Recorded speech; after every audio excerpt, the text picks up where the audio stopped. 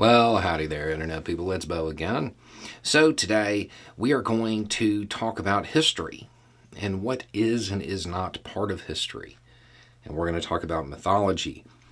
And we're going to talk about statues and a message. And when I read this, understand that for kind of the first time, I think this argument is actually being made in good faith this time. Normally, when I get a message like this, it's very clearly in bad faith. In this case, I think it's somebody that doesn't have the bits and pieces of information that they need. And I think that for once, this video may actually change somebody's mind. Normally, when I'm doing these videos, it's more about giving everybody else the tools to deal with this type of argument when they run into it. But this one's a little different. Okay. Bo, I'm confused. What is the difference between rewriting U.S. history as taught in schools, specifically race relations and slavery, and removing Confederate statues? Both are fundamentally revising history, though one is opposed and the other not. Why can we not accept slavery happened, it was a mistake, and use the lesson of it being wrong to guide relations with other groups of people who tend to be treated as less than equal? And this is what I mean by thinking it's in good faith. Like, the person is admitting that even today things aren't right.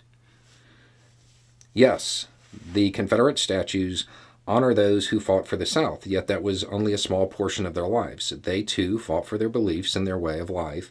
Some were brilliant tacticians, and had their knowledge and military skills been used to fight a foreign foe, they would be considered heroes. Why can we not look at them as men who, though they were on the wrong side of the conflict, still had worth? It seems that by not accepting the past and learning from it, we will be doomed to repeat it. Okay, so the fundamental piece of information that's missing here is that statues aren't history. They're not. They're not historically relevant, not in the way that a lot of people believe. Historians do not find a statue and trusted the inscription on it. To a historian, the historic value of a statue is not what's on there. They don't believe the story. It's used to understand the values and the message that was trying to be conveyed at the time the statue was made, which is way after the actual events, particularly with the Civil War. When it comes to the Civil War, these statues came in two waves, really. The plaques and statues, they tend to have surfaced in the 1920s and then again in the 1960s. The idea that was being conveyed at that time was pretty simple. The 1920s saw a resurgence of the people who wear white sheets. In the 1960s was the Civil Rights Movement. Both times, the idea being conveyed by these statues was, you uppity folk better stay in your place. That's why people don't want them around, because they don't have actual historic value. They're not part of history in the way that people look at them. They weren't made by people right after the Civil War. They're not history, they're mythology. They're trying to change the perception of the war away from what it really was. They want to include the mythology of, oh, it was about states' rights and all of that. No, it wasn't.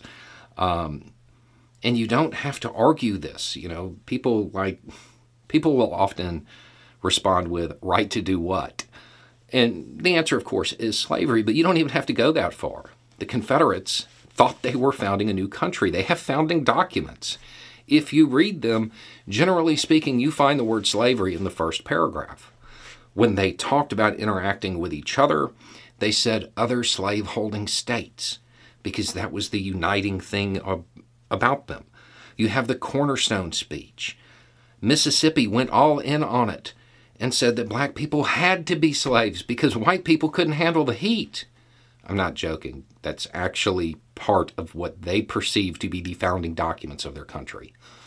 I have a whole video on this somewhere. I'll try to find it and put it down below.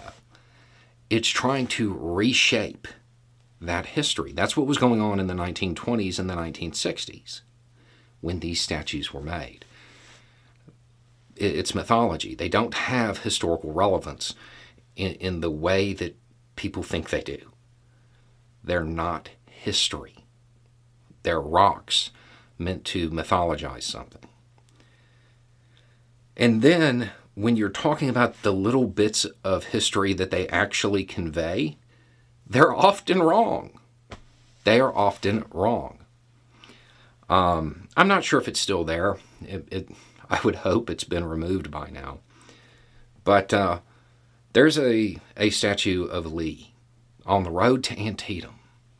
And there he is on Traveler, holding the reins and his field glasses in one hand and all of this stuff.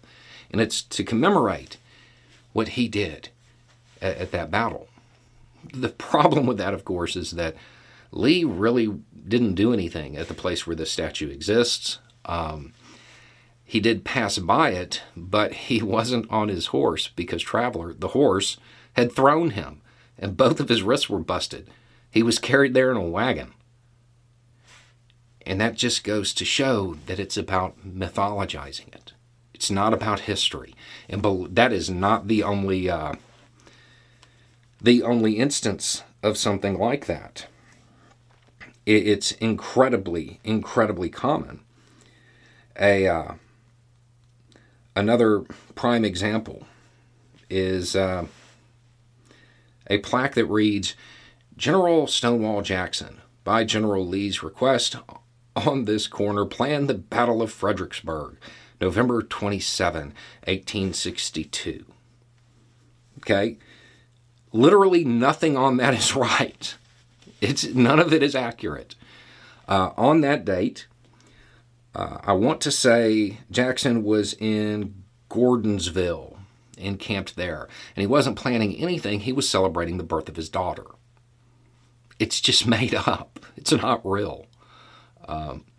So even the little bit of history that is included in a lot of these monuments, it's not even accurate.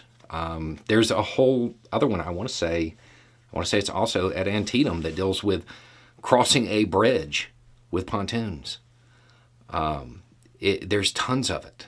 They're not accurate historically. It's about mythologizing something. There's a whole genre of commentary by battlefield historians making fun of the monuments on battlefields based on where they were placed or what they said happened in comparison to what actually occurred. Because the statues aren't history. They're mythology. They're not even designed to be historic. It's all about trying to downplay what the Civil War was really about, which was slavery. There's no other way to look at it. The Confederates themselves said that. Anything else is just a lie. And it's not just true for statues related to the Civil War. It's all mythology.